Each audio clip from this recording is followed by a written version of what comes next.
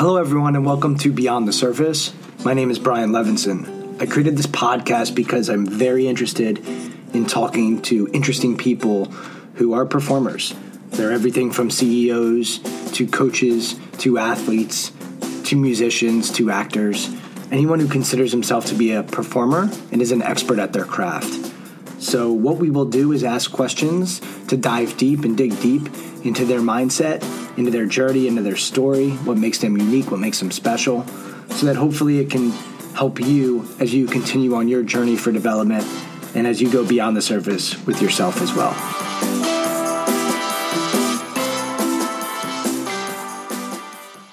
Today we go beyond the surface with Kellen Coleman. Kellen is an actress who has played roles in shows such as The Newsroom, The Office, The McCarthys, and she's also been in a bunch of movies as well. Kellen is someone who I've known since middle school, so hopefully you'll enjoy our banter as we go back and forth and talk about our childhood a bit. But this conversation is really interesting because we get an actress's perspective on what it's like to go in for auditions, what it's like to be on screen and have to be in the moment and be able to capture the mindset that you want in that moment. Kellen really relates back to sports as she's someone who has understood sports from a young age and has thought about sports and how it relates back to her profession. So I think this conversation with Kellen hopefully will resonate with you as you develop your mindset and think about your mindset for whatever it is, because really an actor or an actress is the ultimate performer. They have to go on stage, they have to go on screen, and they have to perform. And they are called performers for a reason. So I think much can be learned, much can be gained from Kellen's story, her journey. She'll talk about struggles and challenges along the way, but she'll also talk about having a vision and having a dream and really understanding that that is the only option. And I think that mindset, that determination is what has helped her to become successful in one of the most cutthroat industries that we know. So I hope you enjoy our conversation as we go beyond the surface. Walk us through what it was like in the Coleman household growing up and what the family was like. I know you have a brother and mom and dad. Interesting family. So tell us about your family. So growing up, my dad is a Grammy-winning bluegrass musician. He played with a guy named Doc Watson for 15 plus years, and then started, later in life was still producing for him and playing on, select dates.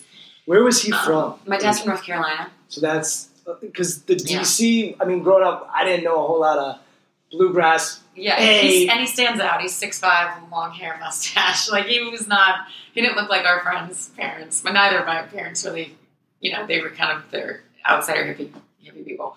Because mom's a Jewish lady from Philly and dad's the Southern boy Christian.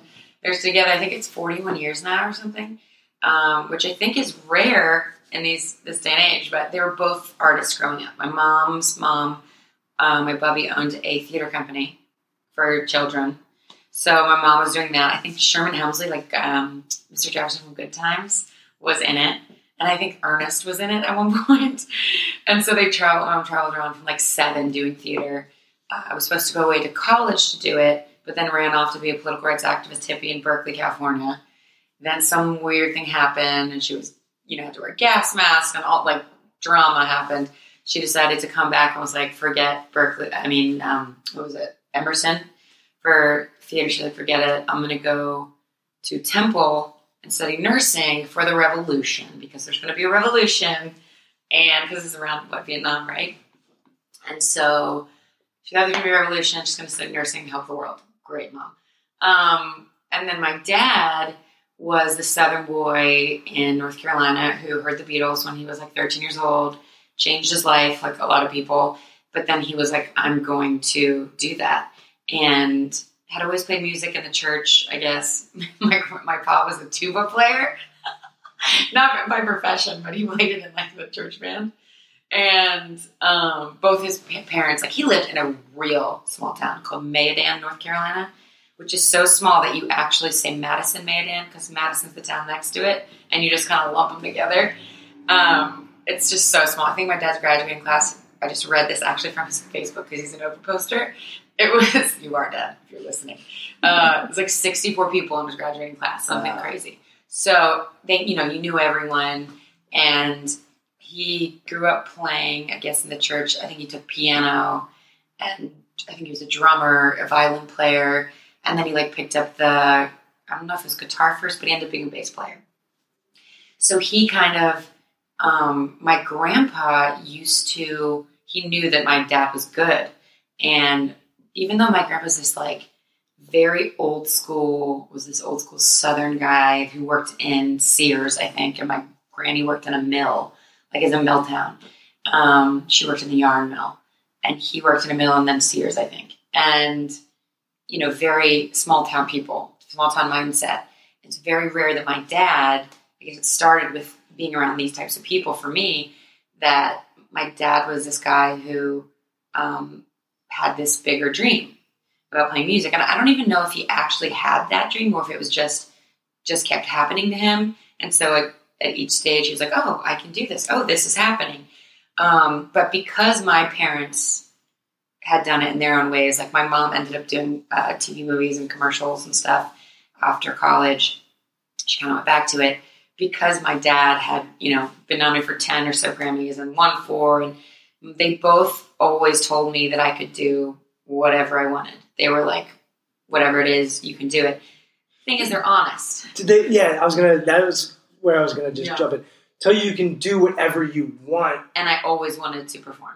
But did they tell you, like, you can do whatever you want, like, you can be anything in this world, or you can do whatever you want? Because those are, like, we believe you can be a movie superstar versus follow your passion. Those are separate entities. That's interesting because sometimes I wonder when I started doing stuff, when times get hard, because they do, and it runs, it hurts your emotional and mental state for sure, because the business I'm in is constant rejection, and you have to find a way to keep going in that, which is very interesting. But I think that I've thought about, okay, well, did I get in this because this is really what I wanted, or because my parents were both performers at one point in their lives, and I just was like, oh, that's what I'm going to do. Did you choose acting, or did acting choose you? I think acting chose me because I thought I was going to be a singer. I would always watch, from an early age, if you ask my family when I knew I wanted to do this, they say always. Because from an early age, I don't even know if I made the choice. I was constantly watching television and movies because my dad would play at night out, and then my mom was a nurse during the day, but she wouldn't get home until after me. So my brother was supposed to be watching me probably when I got old enough not to be in daycare. And I would just come home and lie and be like, oh yeah, I finished my homework. And I just watched TV. And it really was my babysitter. I don't know if I'd recommend that to everyone, but I learned so much from watching. And I would just watch things probably at an early age that I shouldn't have been able to watch, but I was able to in an adult way and learn and kind of, I don't know, I just always wanted to, musicals and all these movies. I wanted to sing because that's what I started doing first. And then as I grew up, we had a very good performing arts program in our schools, as you know. So I started acting as well. And I always knew I could act, but never really got, because we had a great teacher in high school right when I got there. He, like Ben Feldman, who's out here too, from our high school, doing really well. He's on Superstore. He's a friend, now, but he was a senior when we were in 8th grade. So we never actually went with him. But I've met him over the years and now friends with him. And he had this great teacher, I forget his name, but he left when we came into high school. So we didn't really have a great, I hope our theater teacher who actually ended up, I didn't have a relationship, let's say that, with our theater teacher. I don't think you have to worry like this. I think you're the first actress that I've spoken to. So I don't think this is so listed as a theater podcast yet. But after you're on it, it's going to blow up with so many actresses. I want to be on this show. And we might have to reach out to your teacher and find out why he sucked. But I didn't really, I just didn't, our program was that good, so I didn't really do a lot of the programs. And also, there's a lot of middle school, high school situation where they cast the same person and everything. Those teachers don't really they're not trying to create someone and have them grow. You're supposed to be doing that, but I found that not to be the case. Did you have dreams as a kid of being on Broadway, of being in a band? Like what's the vision or the dream? I think it was not a pop star, because that's not realistic. I knew I was not that type of person, and I knew I never had a Broadway voice. I mean, now I can change my voice to sound, more Broadway-esque because it's a very specific sound. But my voice was, I have a raspy tone. It was more soulful, bluesy, like. Just like me. That's my voice. We've always had these voices, haven't we? That's I always said when I was in high school, like I could be in a boy band. You're the next Joey Fatone. Yeah, Matt Friedson and I. Yeah. We were just together at New Year's, and after a couple of glasses of wine, he did what we used to do. Did he start singing and you were harmonizing? Well, I was the tell me why, and then he would sing everything else. Ain't nothing. Yeah. So that's the only thing I know is tell me why. And then we would sing that to girls. So you guys started doing. Yeah. No! When was this? That's why neither of us. I never got to sing two things. Matt actually did sing to me a lot. Matt sang to everybody. Yeah. I don't think I have the voice that I should be singing to anybody, but it is raspy. It is raspy. Raspy is a really cool vocal tone. But I think I thought I was, some sort of like a female singer. I don't know if I actually thought it through that much because I learn instruments But I did picture myself being an actor as well. I thought I was going to do both always, but I didn't know which was going to be first. I thought it was going to be music. Did you have the guitar in your hand at a young age? I did, but I never, I learned a lot of chords very quickly, very fast. Most people have a problem. They're very, what they call muted. They'll learn a chord and it will be like certain notes will sound open and some don't.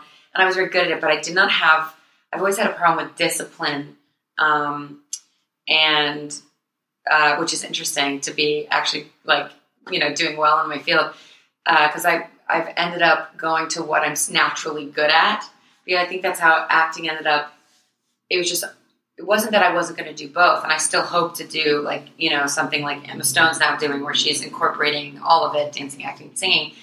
But it's kind of where you find where you're actually naturally excelling at and you go with that. And for some reason, it would be hard to other people.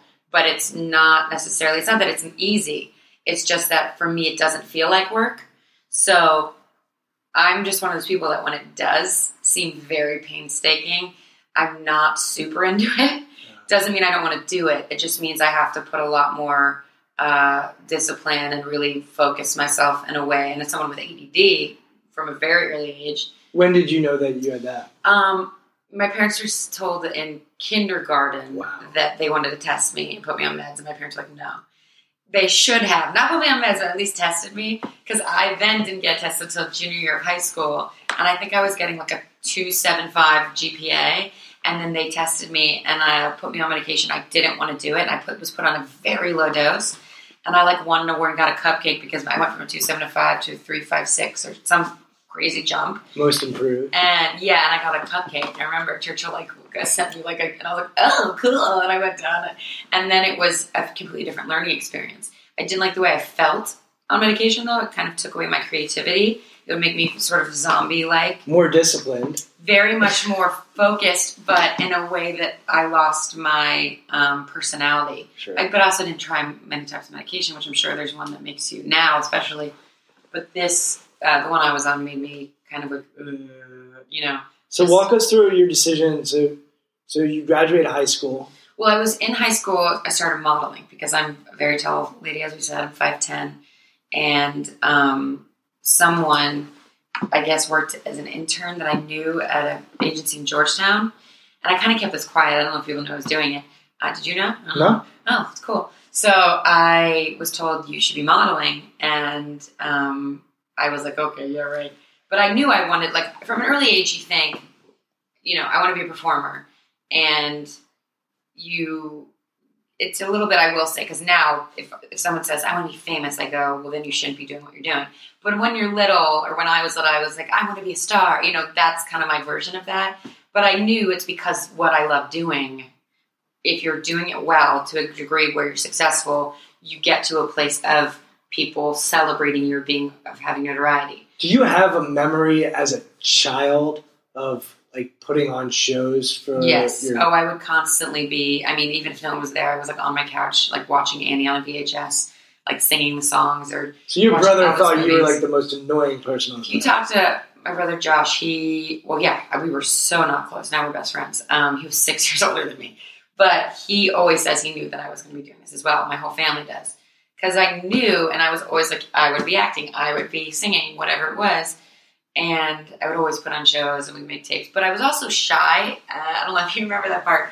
I was kind of shy secretly because I do have an introverted side of me that not a lot of people believe.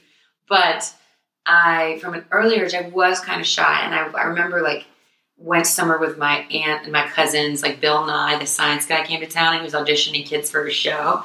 And my cousins, who were not really performers, one of them is now graduate NYU grad school for acting. She had a recurring guest star for 7 or 8 episodes on The Nick, first shot out of. So she's also an actress in New York. But they were not performers when they were little. And I guess I hadn't really gotten into the programs yet, whatever. And we went to audition, and I had such stage fright when I was little that I got up and they were like, okay, sing your song. And I couldn't talk. And so finally they just told me to sing Happy Birthday, and I sang it. I didn't even like try to sing. I just sang it like I would sing Happy Birthday, but is a different voice. People go, Happy Birthday. They're not like, Happy Birthday, like singing. That's not my voice. I thought my image was the Marilyn Monroe version. That was what, that's what I Yeah, that would be great for a little 6-year-old. Yeah, very creepy. But I'm glad you're bringing one there. But I remember thinking, I've like from that early age being like, I've ruined my career.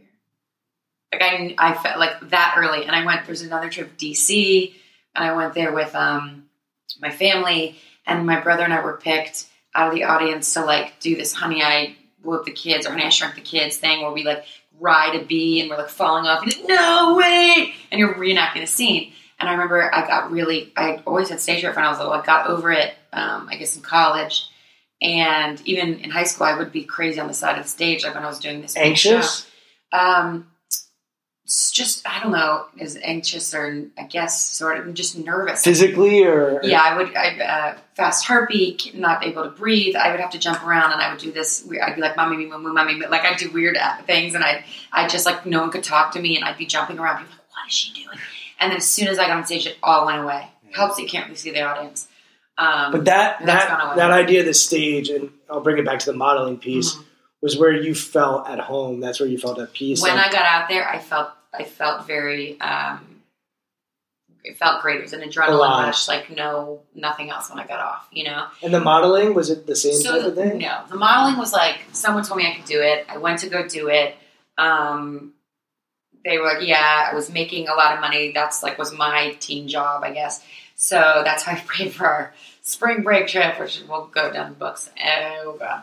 And so we went, I was making money. And then I guess spring break senior year, I didn't go to like the beach, whatever everybody did. I went with my mother to New York because we knew what I wanted to do, whatever, and to be modeling agencies because we thought, okay, this is our way. I thought. She wasn't like a stage mom. It was what I wanted to do because my parents are also very honest. So I'd get off stage and I'd be like, what about this, what about that? And they would be honest with me. They would tell me, my dad's like, oh yeah, you're a little flat here, blah, blah, blah. But they were both very supportive. But they always say, if you weren't good at this, we wouldn't have told you to continue to do it. So in some ways instilled a belief in you because they'd said, we'll drive you to New York, we'll drive you to this audition. Very but on the other sense, they weren't going to sugarcoat it and tell you, great job, Kellen, when you sucked. Right, but, more than not, they did tell me, great job, Kellen. Because you were good. They precursored it with, if you weren't good, we wouldn't lie to you. Mm-hmm. So I just took that, I guess, as, Were there other values that they instilled in you at a young age? Like, what did you see growing up that you've taken with you as an adult? Well, the whole thing with, the dad that I didn't even really finish, that my grandpa I found out later, he knew my dad had talent, and he used to, even though this guy was super, traditional in every sense of the word, and he used to get put on, like rent out this hall, and have my dad's band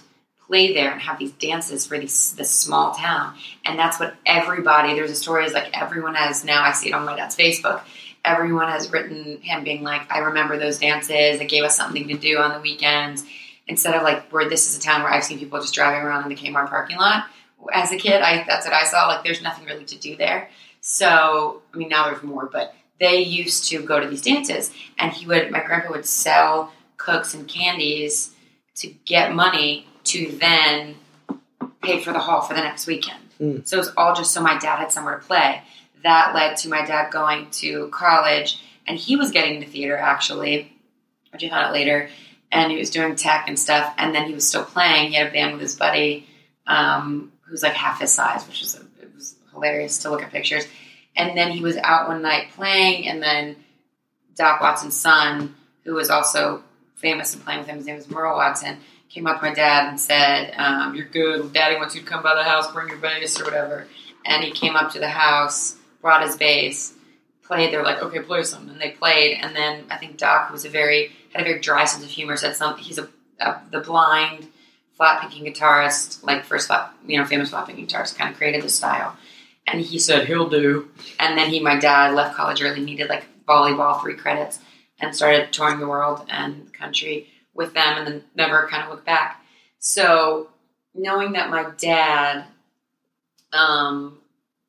had done that, been this, I guess, small boy from a small town, and he was like, people look at him as like the one who got out, the one who got, became something or whatever. Seeing that was pretty amazing. Seeing, having a father, it was normal to me to see, oh, this is a guy, he's my dad, and he works really hard, and he's not super famous, but he's won awards for being such a great musician, and like getting to go to the Grammys and being a Merit. And my mom, she's just a normal mom and a nurse now, but there's that movie, tiny part she had in that movie, and I guess it never seemed like a crazy thing that I couldn't do. So, like, if I could tie that all together, it's work hard. When you have an opportunity, go for it. Yeah. Right? If it means you gotta leave school early, yeah, you go for it. Oh, but well, they were not into that, though. Not for you. Well, no, because when I ended up going to New York, went to New York to meet those modeling agencies, ended up walking to one where they were like, "Well, you're too commercial looking," because they were looking. What does that even mean? It means basically like I'm good for like a Kmart, paper ad, but not like editorial. And it's funny because in DC I was doing lots of runway, and I was the model with Sophia Yen. Yeah. We had the same agency, and people knew she was doing it because she would, I guess, talked about it. I never talked about it, but we would work together a lot. And I went up there, and this one person was like, "But we have an entertainment division we just started. By any chance do you sing or act?" And I was like, "Are you kidding me?" I was like, "That's what I want to do." I was using modeling to get in the door because it was something that was easy or the way that I knew how, right? And so then she goes, "Okay, would you mind taking this and doing this, like doing these sides for me," which is what we call like audition, papers, sides, a scene. And so I read it. She's like, you can come back. And I was like, no, I'll do it. And I learned it really quick. And then she's like, do you have a song prepared? And I was like, oh yeah, I can sing. Happy birthday. So, no. So I sang, I think I did the thing, whatever. I think it was like a bubblegum ad or something, like Wrigley's bubblegum gum. Is that, like one of those, and then like things you see in movies. And then another thing, and then I sang Respect, Aretha Franklin, because I was always into soul and like music that was kind of not normal for me to be into. I guess a musician dad. And besides NSYNC, because I freaking love NSYNC. Or loved. I should use past tense because I'm an adult now. And they were like, we want to rep you. It was the Flutie Brothers, actually. Whoa, take it back to sports. Flutie Brothers had owned, it was called Flutie Management. And they had owned a talent agency that was called something else. And then Flutie Entertainment was the entertainment division. So I was then traveling back and forth in high school without really people knowing on a train to go audition in New York. And then I even stayed up there in the summer to right before college. And I guess I was just deciding between conservatory or regular, and I had my dream school. This is a good key. I've always been someone, when it's like something I wanted to do, I did it. So when I walked into the Dean Dome at University of North Carolina at Chapel Hill, and I saw Michael Jordan's jersey, because I was a fan when I was little, I said, I will go here. And it was my dad's second home was North Carolina. I was closest to my granny. That had been my dream school. So I wanted to go to conservatory, but I guess the idea of, I was never really fully in just theater because I was a cheerleader. I was the secretary of the SGA. I was in the show choir. I did a bit of everything. So I wasn't just the theater kid, and I was friends with everybody. So I didn't want to, I guess I wasn't ready to just be defined in one way as that. So the idea when I went to Boston University, a program I got into, and sat down with a kid and was like, hey, do you have friends that are outside the theater program? And he was like, honestly, no, I don't. It's like it's all theater all the time. Theater school's all the way over here. The rest of the campus is all the way over there. It kind of didn't look so appealing to me. And somehow I ended up at Chapel Hill, which I later thought was a big mistake, but then it ended up being exactly where I was supposed to be. Oh my God, I'm having ADD. Where was I? No, so take us to college. So what's the college experience for you? So I ended up going, instead of like, we were kind of seeing what would happen. And I'm sure that if something had come up and I got a show or something, my parents would be like, okay. But because it wasn't, they were like, go to college, grow up as a person. There was a lot of ways in which I was still needed to grow up and was immature and late bloomer sense. And they were like, go and this will help your life. And for me, it was the right choice because I really did need to grow up and learn about life and have those experiences that inform you as later an actor. Were there opportunities when you were in college? Yeah. You said, when I mentioned, your dad left school early. You said, no, they weren't having that. So were there opportunities that came through that? They really wanted me to go to that school. And I remember feeling like they picked me going to Chapel Hill, I think, because, the other option, it came down to that and BU with their conservatory. And I think they liked North Carolina because it was familiar to them. I had family there in case of emergency. I wanted to come out to California. I knew I was going to end up in LA because I wanted to come here and do movies and, TV and all that. And because it was always both. I just thought singing would be first because I would sing with my dad at music festivals and I would come up on stage and sing with him at Ducker. I would, 1 year I had my own set even when I was in college. But I thought that was going to happen first, but it didn't because that's just life happens. My first movie came before my first record or whatever, and now I can't go back, it seems. But I think that they really wanted me to go. They really wanted me to go to North Carolina. And there was an option, which was, I think, my fault. One of the casting directors, who's a big deal in New York, called me during my freshman year and was like, hey, we're looking for you. We're wondering if, because I wasn't repped by Flutie anymore because I went to college. And I was too far away. And this big casting director was like, hey, we're doing this pilot. We're just wondering if you're available. And it's still to this day, I'm like, why did I say that? And I was in this show at school, which I thought was very important. So I kind of was like, oh no, I'm like in a show. Like I should have been like, yeah, do you guys want me to fly in? Yeah. But it hit me at the time. I was like, oh, I can't. I'm sorry. Oh, but you were a college student. Yeah, and I was in the middle of it all. Yeah, you were living. Yeah, and it happened the way it's supposed to because then I ended up, I guess I was still going for both, but singing was a thing, and I had kind of needed to work on my voice. I had an issue there. So I went to this doctor, took off a week of school, went to Philly to work with a voice. This guy, he's a famous Dr. Sadoff. He's a famous vocal doctor. And then in-house, he has a speech therapist and a singing therapist, and you kind of work with the whole team to get, pre-surgery or if you have to have surgery or something like that. And so because I really thought, because I was singing a lot in college as well, doing musicals, mostly pop musicals or soul musicals, and thought, okay, I'm going to do this.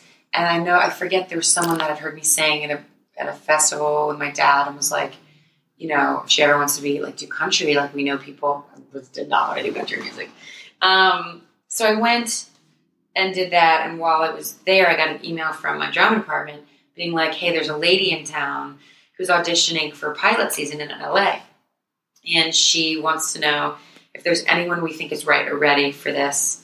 She wants me to, we want to submit them, she wants us to submit people. So I was one of the people that they sent the email to. I was a senior, I guess, or was I a junior? I was a junior. And I submitted myself. I got a call in. I went back. They sent me sides. I went in and auditioned for the lady. And right after I finished, she was like, oh my God, you're fabulous. I want to manage you. And here's this woman in North Carolina. Did you get nerves or butterflies then for those auditions? I did, but in a normal sense. So it wasn't like what you had in high school? It wasn't debilitating. I think because through practice and taking class and whatever it is that people are doing, I think, if someone has those nerves that I definitely have, and I still have problems with anxiety, and I still have nerves, but not to the sense I had them before, working through them by doing repetitive shows and, just continuing to repeat the action and kind of put it in practice, I think is a big help for whatever it is that people have nerves with. Would you talk to yourself at all during that process and Yes. talk yourself into? Oh, sure. There's all sorts of things I did. Actually, I'm thinking of it now. I did have big nerves when I came here too, because I was walking into a room from, the moment I got here, really, I guess they put me into a level of my agents where they weren't trying to get me these tiny one-line roles. They were throwing me in with guest stars. So I would walk into a room and I would know who every single person as I was going up against, except for me. So I would get crazy nerves. So my manager at the time, which ended up being this lady, who I was like, okay, who's this lady living in North Carolina? And then, she was like, I'm here because I had an agency in LA and the agency had closed down, and then her son wanted to go to North Carolina to Duke.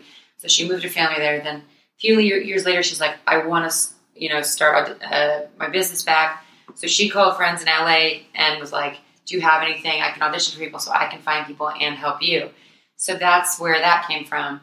And she had feedback for me. She sent my tapes to the head of NBC and CBS, who I still now know. One is now casting director, and one is still the head of CBS, who's now I've worked for many times. And she sent them my tape, and they were like, she's great. She's green, which means I didn't have a lot of experience yet. And so she said, I wanted to come out here to make kind of the decision after graduation. Do I go New York or LA? And I also had a friend from, I guess this was senior. I had a friend who had graduated, came out here, a gentleman friend. And I was like, I want to go visit him. So she says, if you're going to LA, I will set up meetings for you. And I didn't still believe this lady. And so then a week later, I was here in LA meeting with the head of CBS, the head of NBC, both who had said, this girl has something. So we want to meet her and keep her in mind for when and they were like, when are you coming out here? And I'm like, lying, right after graduation, I'm here, just whatever they needed to hear. Always been very good with people, always been very good in meetings. But when I finally did get out here, I had these nerves still. So my manager, who was this lady, told me stories about Julia Roberts used to have to go into auditions with her headphones on.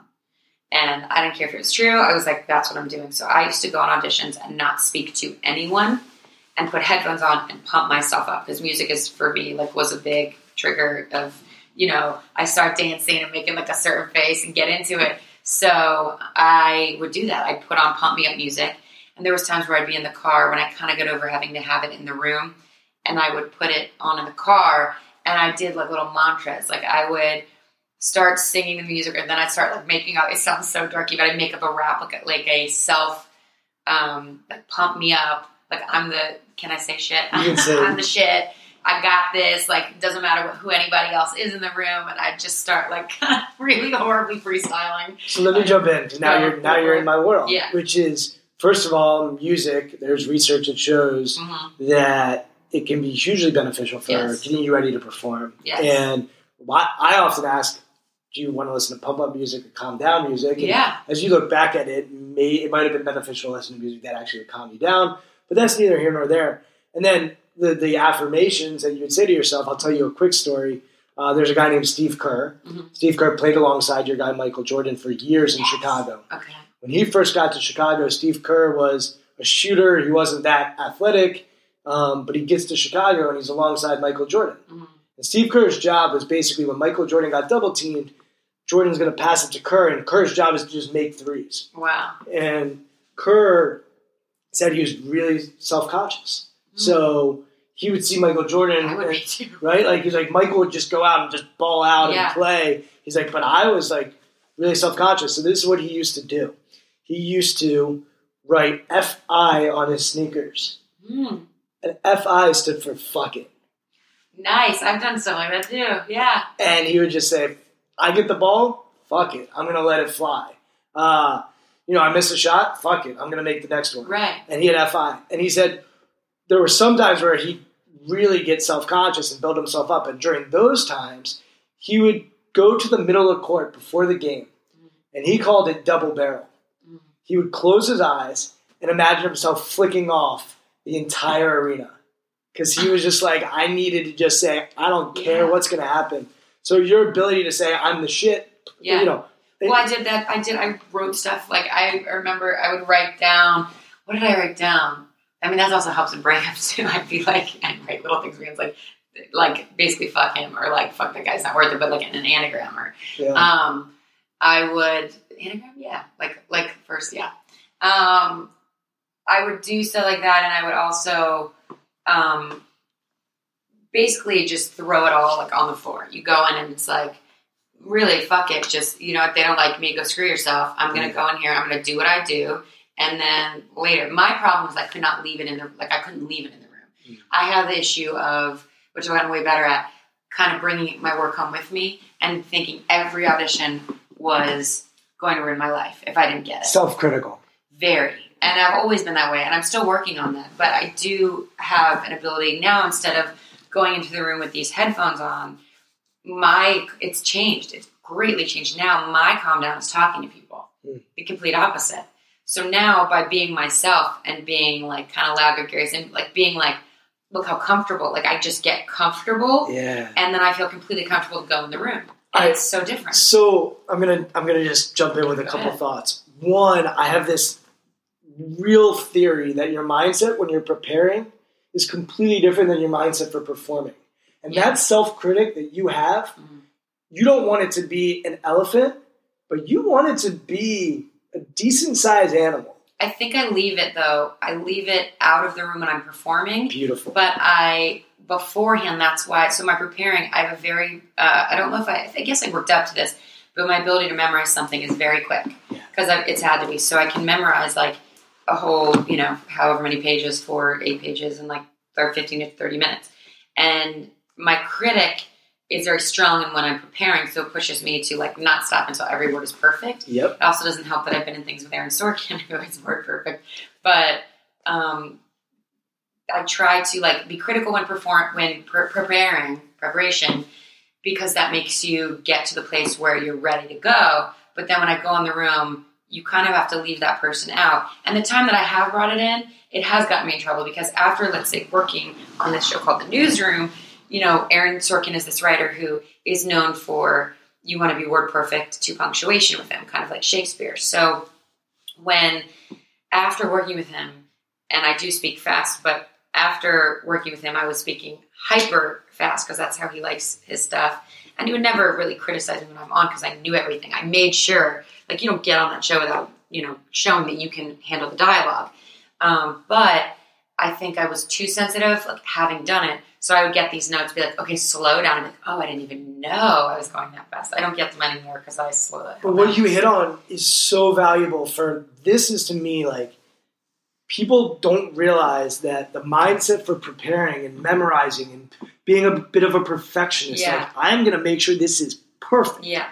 The issue is that most elite performers struggle with leaving that at the door and understanding that, no, when I get on set or I get on stage or I get on the basketball court, now it's time. I'm just going to be improvisational, adapt, creative. And when I'll make, the problem is after that show, I would make a mistake and then I couldn't get out. Usually I can, or was able to just go on, find my way back to the lines. It became so critical of myself again in a way that was current that I would be like, I'm sorry, can I start again? And that's okay, it happens. But in the way in which I was doing it, people would be like, no, you should have just kept going. And I should have, or she should have improvised something. Because you're auditioning. It's a performance. Right. And I'm now able to like get rid of that. But it took a little bit of a reset because I was then, that got brought back into the room. And it's very important, like you said, like because I watch like sports and I watch sports players and they prepare, they practice, and they get out there and they can't, you're in the zone because you don't know how this guy's going to pass the ball, where he's going to pass it to. Like, they can predict those things by watching the other players, their body movements, but they can't really know how every shot's going to go, who's going to be guarding them at the time. And they're going to miss. And they're going to make mistakes. You have to. It's like, for every however many auditions I go on, I'm not going to get everything. And I'm going to like walk up and be like, well, that blew. But the next one, I'm going to do great. Last week, I went on an audition. And pilot seasons are like Super Bowl. It's like but it's every day. So there's times, they actually calculated, I went on 40 producer sessions in I guess like a month or two. I was going on 4 a day.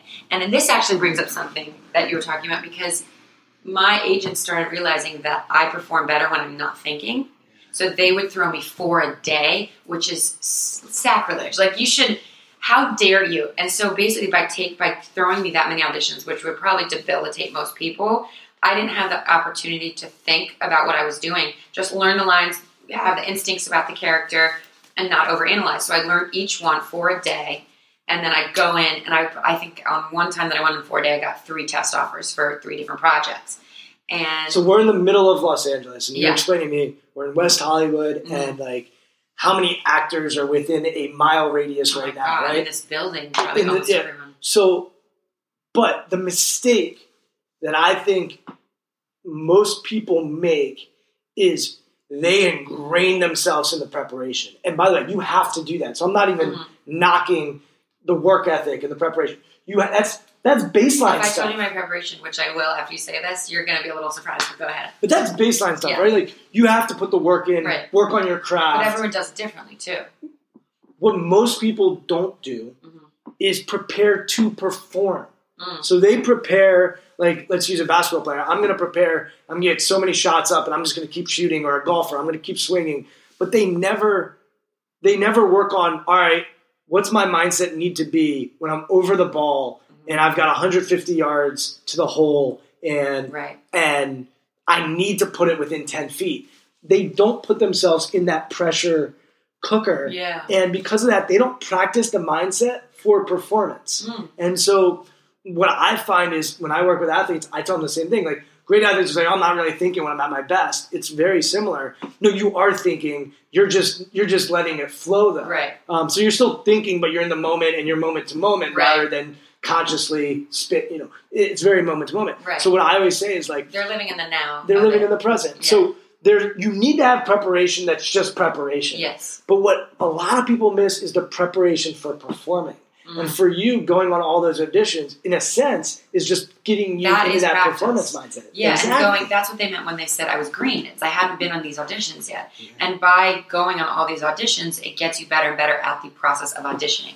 Like, I believe I have booked things from tape, like doing a tape audition, where you send it in. I greatly believe that I have booked way more things in the room, because there's an ability that I created to go in and perform an audition, like beat schmooze, do whatever I have to do, be the person they want to hire. Not only because, I've gotten a lot of straight offers at these, at this juncture for guest stars, because I've worked with people and they enjoy working with me, what I am like on the set as a person who's about to perform. So they, like a teammate, they like me being on the team. So they have offered me other jobs knowing that I can perform. And they like what I'm like on the team. It's funny because preparation for me, I do better. This is not probably an athlete's, because an athlete's a physicality. Yes, I have to be in physical shape for my job, so that's a preparation. Mentally, I usually prepare the night before. I'm actually trying a new thing now where I do it a little bit, but to get the lines in my head, and that's kind of a self-preservation thing. It's so that I don't stress over one thing so much that it then tears me apart because I cared about it so much. I have to learn how to release them, which I'm sure is the same for you have a bad game. You need to release it, move on to the next one. So I call it the reset button. Right. Like when we were kids, you go to the bowling alley and there's that little white button that was a reset button, and like the pins would be all over the place. Right. And you can't bowl again. You have to hit the reset button.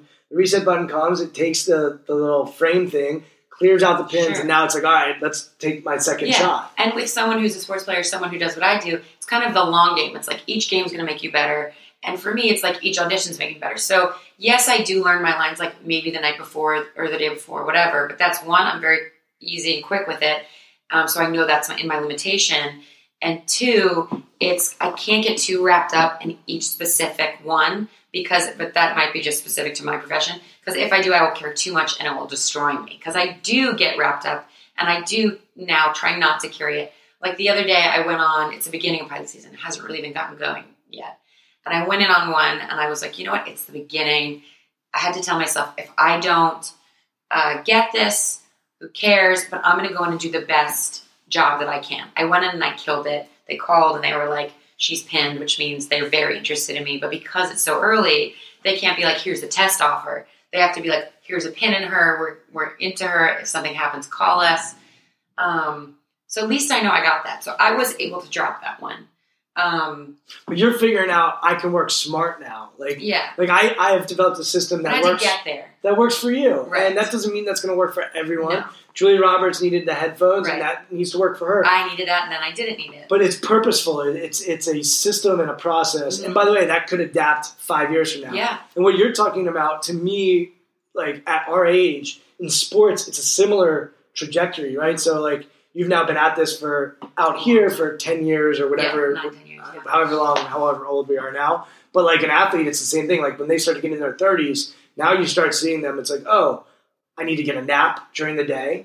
They know what they have to do eat to perform certain their best. food. But that's like me. Like I need, I know that sometimes I'll be like, oh, I should have eaten something because I'll be so, like, you need that energy. Or I need to know, I would prefer to know, I don't need to, but I prefer to know how many people are in the room so that I can go, okay, expect there are 10 people in the room so that I get there and there's 2 people, I'm less nervous. Do you visualize? When I was little, so I really do, when I remember taking the plane over to LA for the first time and I was reading, what's that book, The Secret or something. And I was reading it and I was like, I've been doing this my entire life. Because I would always, like, I'm the person who watches when I was little, watched the Emmys, the Oscars, and I'd be like in my mirror doing my speech.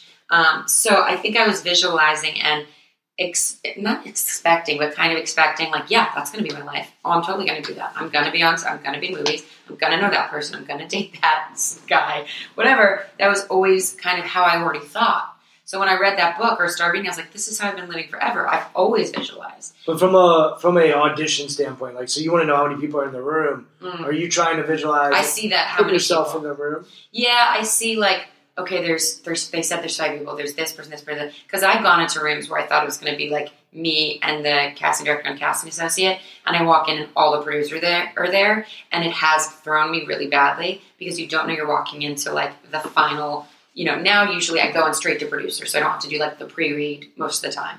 So I expect, or they'll write, this is a list of people in the room. But if I go in and I'm not prepared to, like, I haven't seen, like, I visualize, okay, there's 2 people there, and I go in and there's like 15, which has happened, it can throw me off. Now I'm at a point where it doesn't really, but I can find out right before. I'm like, I ask someone how many people are in the room. Like, I'll ask an actor. I'm like, some people are awful. And I'll be like, oh, I don't know. Or some people will be like, oh, there's 7. I'm like, thank you. And I kind of see it in my head just so I know that's what I'm working with. So I guess that is a visualization. Yeah, it is. Do you do any meditation or anything like that? I've been told I should meditate. By my therapist. Yeah. And just because, you know, it squashes the nerves, it centers you, it helps with anxiety, which I have. Have you tried it? I haven't. Have you done yoga?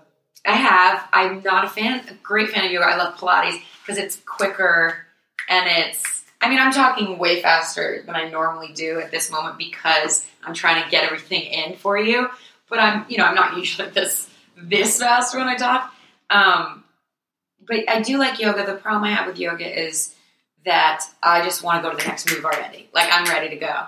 And I do want to I did try meditation. I fell asleep. Yeah. So, like, nothing against your therapist, but I think right now, like, the prescription for everybody is meditate. Right. And I think it's a dangerous prescription whenever we are saying that everybody should do it. I think part of your genius is the energy that you have. Part of your genius is that your mind does go a million miles. True. You wouldn't be able to be in the newsroom if it wasn't. And it's funny because coming to terms with that, realizing that, like, things that, when you're little, people can tell you are hindrance, like, oh my God, you talk so much, or blah, blah, blah.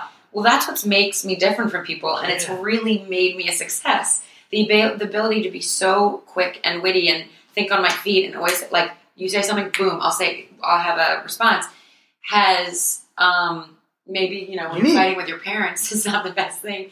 No, but it's great. Dyslexia, ADHD. Oh, yeah. A lot of, like, very well-known, Einstein had ADHD. Yeah. There's, like, a list of people that their hindrances were actually what made them so creative or successful. You go back to your kindergarten diagnosis and imagine if they had said something's wrong with you, Kelly. and they would have said, you can't act because of this. Right. Or if they said, oh, you've got too much anxiety, you can't go on.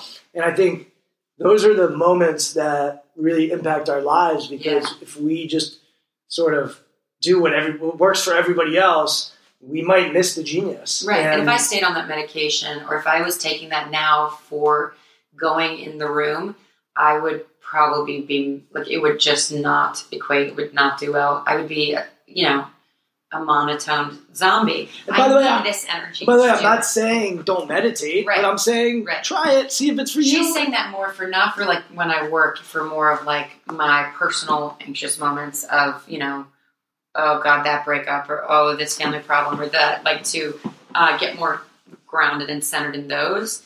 I'm not anti-meditation. No, I think but I don't think for my work it would be very good.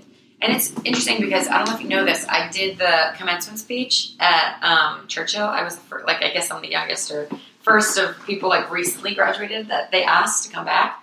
I was voted on, I guess, by the faculty. I can remember when I was in student government and we had an astronaut. You were senior class, right? And I was. I was nothing by the time I was a senior. Oh, okay. Our student government pass were 8th grade. That's Mr. Keller. Yep. I was always smart that way though. I knew I wanted to be president, but I knew that I couldn't win because who was president? I was. You were? I thought you were going to win or something. No way. I was a dark horse. No. It was like Jessica Greenbaum. No, this is the highlight of my life. I'm pretty sure I remember 8th grade president. Yeah. That's hilarious. Well, I knew, or no, I wasn't 8th grade. I was school. I was all of Hoover. No, it was Hoover. You were the Hoover, because there's the grades. There's like the 6th, 7th, and 8th grade, and then there's. I was the big dog. I was the school secretary. Yeah, Andrew Friedson was our vice president, and another girl was treasurer. But I wasn't for 8th grade. I was the entire Hoover because. Trust me, I remember. Are you sure? Because I thought Evan was. You can call Evan. This is the highlight of my life. Anyway. Brian, I had Ryan Sobolewski be my bodyguard as I walked through the halls. No, you didn't. I may be short, but I have tall ideas. Vote Levinson for president. He ended up being in the armed forces. That was a good pick. But I was smart because I was like, okay, well, I'm not going to work. Where can I win? Because that's where I'm going to go, and then I'll take over. And I beat like 20 people. That's why it's like. And I ran for secretary because I knew I could win in that category, and then I fucking came. I just cursed again. And we're good. And I don't want to say I took your job. So after middle school, politics for me, the student government. I think I was treasurer like freshman year, and then I didn't run for anything, and then like senior year, I was like, I'll try. Anyway, no. Here's another interview, you guys. I'm sorry, I can't be here forever. So, what was I going to tell you? We were talking about getting in where you knew that was another psychological thing. But I like would go, how do I know I'm going to succeed? Do it that way, not like I was a little smart about things like that. So I'm smart about that with my work. But I spoke at this is where I was going. I spoke at the thing, and my talk was all about kind of, if I look at it now, like the psychology of it, because. I basically said, it's not a matter of if, because this was my mentality always. It's not a matter of if, it's a matter of when and how. Because I always knew what I was going to do my entire life, and it was never not going to happen. It was just, when is it going to happen, and how am I going to get there? For my entire life. That's hardcore what I believed. And yes, I have moments of doubt, and I have hard moments, and I have moments I'm like, oh God, why am I doing this? I need to quit. Oh, I didn't get that job. Oh, I should be in New York, whatever. I have those moments still, because this is not something, if maybe like, I doubt that Michael Jordan 100% all the time thought, I don't know. I find it hard to believe if someone who's a really top performer still didn't have these doubts and these moments, because then why would they cry? Like I remember that time when Michael Jordan won, and after his dad died, remember he was on the ground with the ball hysterically crying. Yeah, maybe he's crying about his dad, but I think he's also crying like, I won now, I won when I needed it. And if you didn't have doubt, that probably wouldn't happen to me, because the great times are even greater because of failures. I mean, Michael Jordan, my dad always told me the story, he didn't make the varsity team, right? When he was in middle school or high school. Sophomore. And then he was like, oh no, I'm going to do it. So all those things that happened to me when I was younger were like, so freshman year I came in, and I was the first freshman ever to meet this girl, Danielle Polite, to get a solo in this big rock and roll review thing we call Blast from the Past, which was a big deal in our school. And I was the first, right? So then the teacher apparently went to jail, long story, but he ended up being a pedophile. So he went to jail, and we got a new teacher who was awful. And she didn't care what my past had been or whatever, and didn't know my work. And she was kind of the person who kind of took it out on people and liked to give, I don't know, she was awful. And she ended up not giving me, like, I went from being the first ever, freshman of a solo to, oh, now you're a backup singer. And that didn't really happen. People were never demoted once you reached a level. And I remember it was soul crushing. And I had a hard time with it, but then I went, you know what? Screw her. I'm going to show her. So not only did I do what I was supposed to do, really great, but then I was like, okay, and I'm also going to be the MC of the entire show. With Dolores and I were like, let's do this. We auditioned to be, with Jeremy and Evan. These kids I grew up with, guys. Like, hey. And so I took another seat because I was like, well, you took that away. I'm going to take this. I'm going to do this part. And then the next year came, and we had a different person come back in, and he saw what the first person saw. And so then I was back on track. And I prepared more, I think, for my audition because I wasn't going to and I got 2 songs, I think, was, instead of just having 1, I got 2 solos. What a gift that teacher gave you, your sophomore year. Like, as you look back at it. It sucked, but it taught me, humble pie, and then, rejection. You mentioned the word rejection. There's a lot of it here. And you're like, in LA, you have to deal with rejection. Sure. And, it would have been, what likely would have happened is you wouldn't have had that rejection in high school. You would have been streamlined, like you said, and gone forward. But to experience that, you had an option. It's like either I can, feel sorry for myself, or I can say, F that. I'm going to... And work harder. I'm going to work harder. Which I did. And that's, having the rejection I have now, it seems like there's way too much of it. But having the rejection I have makes me work harder and makes it worth it. But I did always have that thing of... Imagine if you didn't have that. Imagine a life where there wasn't rejection or there wasn't... Well, I think it's important because also when I talk to kids, I've got, visited other schools, my college, whatever, or people just, they go, oh, can you talk to my daughter? She wants to do this, blah, blah, blah. I'm not talking about that kid, but people that come up to me, whatever, where I meet them and say, if they say I want to be famous, I say, is there anything else you can imagine doing and you'd be happy with doing it? And if they say yes, I said, then you should probably do that. Because this shit, I'm going to just be honest, is not for everyone. And it is hard as hell. And if you can picture anything else than having a happy life, you should do this. This is the only thing that I wanted to do with my entire life. And I knew that from an early age. Like I said, I was around it. I was good at it. And I excelled in it. So, Have you entered a third phase? And the third phase, I would say, is usually when we're kids, we do stuff because it's fun or because... Yes, it was always fun for me. Right? But then the next stage is skill acquisition and learning your craft. Mm-hmm. And the third stage, which... That's college and after college. Yeah, the third stage to me is purpose. Is there... Yeah. What's... yeah. Because you have to look for that. I feel like if you're doing something that maybe okay, people play sports or I'm an actor, and then, there's this... You come to this point where you're like, I just started out because it was fun for me. Yeah. Or I was good at it. And then I was interested in it. So I took class in college and really learned the craft of acting, where I always knew I could do it, but never was really given that shot. Then I went and actually put what I'd seen on TV or what I'd do in my room and it's my scenes. You should have seen my mirror and behind my door. There's kiss marks all over because I would do, not because I was weird. I was doing, it's weird, but I'd be doing scenes with myself and have, these passionate romantic scenes with kisses at the end where I'm professing my love to someone because I was just always, that's where my head was. And when I went to school and I finally learned how to do it in front of people, which is startling, and I had to eventually get over that fear. And then coming out here and having, my teacher was Jeffrey Tambor, who's the leader of Transparent. He's been in a lot of stuff. People would know him if they look him up. And it was a master class, and it was okay, you know what you're doing. You're at your top level, what you think it is. This is a class now for writers, directors, producers, actors to all work together. How do you personally get to the next level of your game?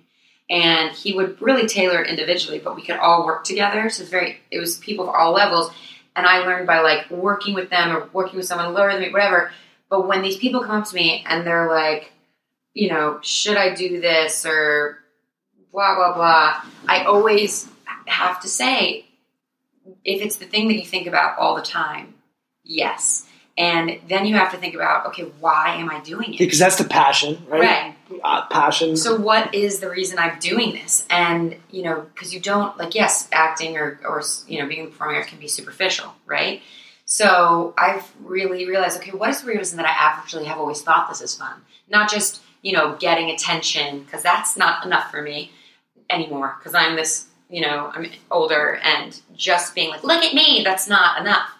And not just the parties and this, because it's too hard to just be for those reasons. And the real reason that I realized is, all growing up, what was I trying to do? Make people laugh, make people smile. And when I have people, yes, it feels good when someone comes up to you and goes, oh my God, you were so great, thank you so much. But the best thing is thank you, because when I was little, I was surrounded by my babysitters. This sounds super sad, but I didn't have a good childhood. But when I'm on TV watching these people, when I'm growing up, I'm learning about human emotion, and I'm watching these people really on screen change my life and how I view the world. They cause me to feel something, to think about something, to ponder life and the questions, and smile and laugh and cry and get angry, and see life through other people and their experiences. That's what I'm like, that's what they gave me, and that's what I love about what I do, is because I like understanding the human emotion, human life, human thought pattern, the human experience. And by doing what people who I watched, do, I guess I'm sort of having people experience the things that I experienced from when I watched. And that feels good. When people laugh because of you, when people are like, you moved me, whatever it is, without the arts, I believe, or without watching sports for enjoyment, or without, the world would be such a boring place. Yeah. You need people that show you life in other ways than you're experiencing it. And you add life to life. Right. The fun of watching a game, or the thrill, or the emotions that you can get from laughing at a comedy, or watching a sad movie about someone dying and your grandmother has passed away, and that helps you cathartically, feel that emotion and get, more release from that. It's integral to life, which gives me the purpose that I feel that I need. Whether people agree with that or not, it's enough for me to want to, besides it also being super fun and me just getting along better with the people that are in this industry. It's like, it's my like minds, it's the passionate creatives. I get along with a lot of different types of people, but it's interesting when you're in a group, like, why do I like you so much? And then you end up getting, oh, this is what I learned when I was younger. This is what I said. And you're like, oh wow, you're similar-minded person. And that can be someone who's not in the arts at all. Awesome. So I'm gonna go ahead. Let's finish with this. Sure. I want to just give you a platform. I'm sure you're in something, doing something right now. I don't know how many people are listening to this, but go ahead, plug. 80,000. Yeah, 80. Well, I've had 5 movies come out this year, most of them which are indies. So tell us about it. Just give us the quick. Okay, there's quick one. Plug. There's one is a big movie. It was on Netflix. It's called True Memoirs of an International Assassin, with Kevin James as the lead, the guy from King of Queens, and it also has like Kim Coates from Sons of Anarchy and Andy Garcia and some other people. So that's free. There you go. If you free one already, if you have, well, most people they have Netflix.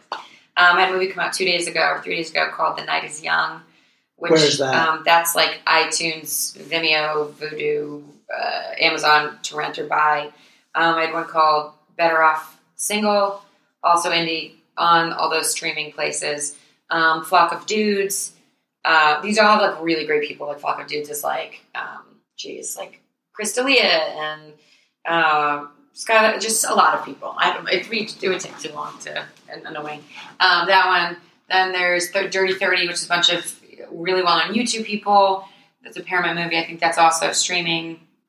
Most of these are streaming. I mean, it's like the new age of everything. Did I say them all?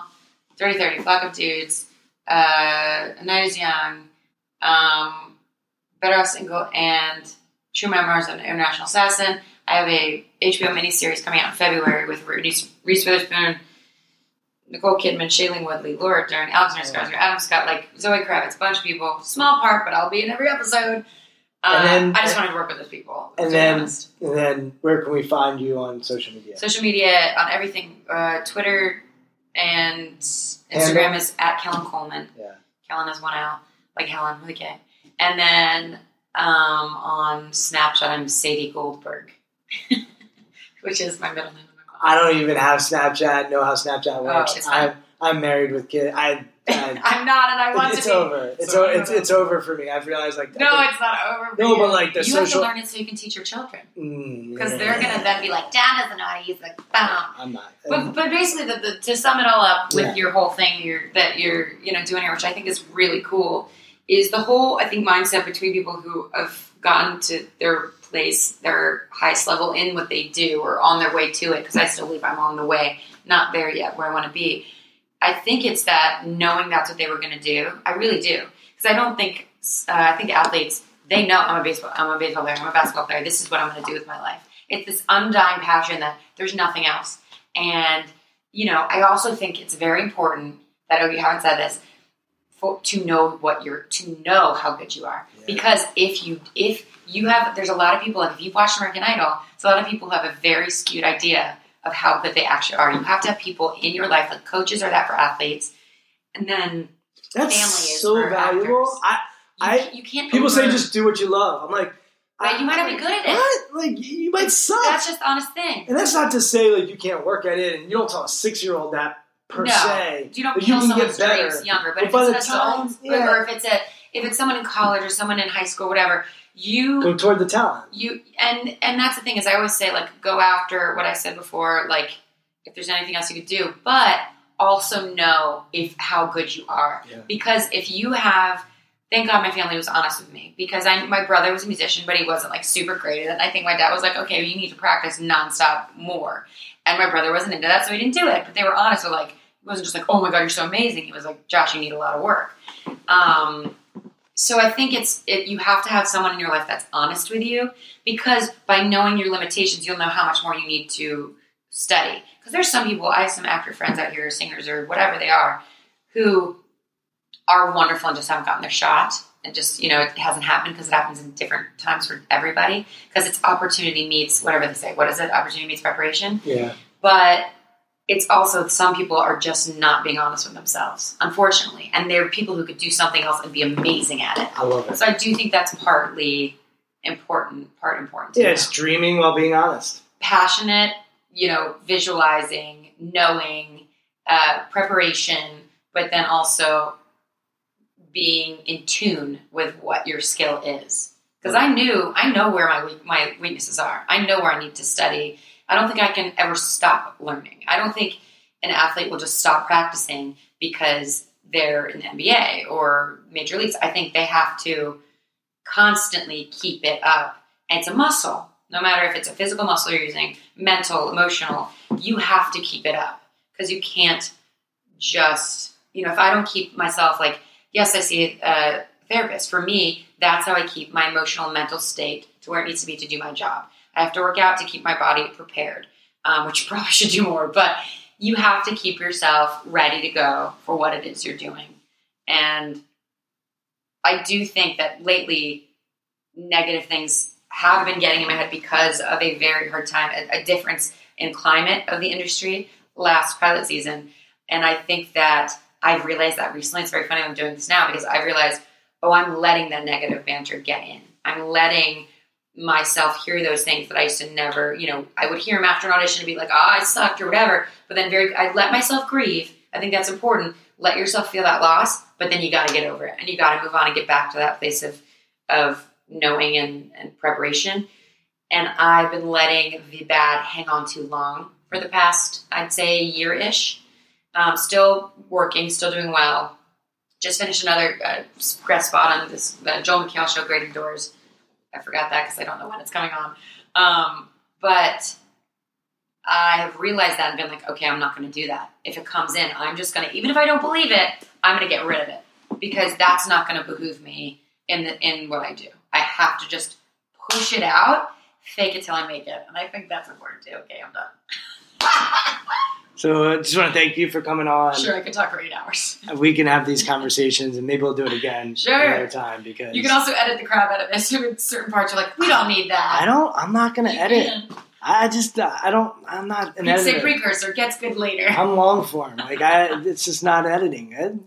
We'll see. Yeah. But thank you so much. You have such a good perspective. So it's amazing for me to just sit back and hear what I always think are the parallels between the arts and sports, and to me, there are so many. Any highly competitive field.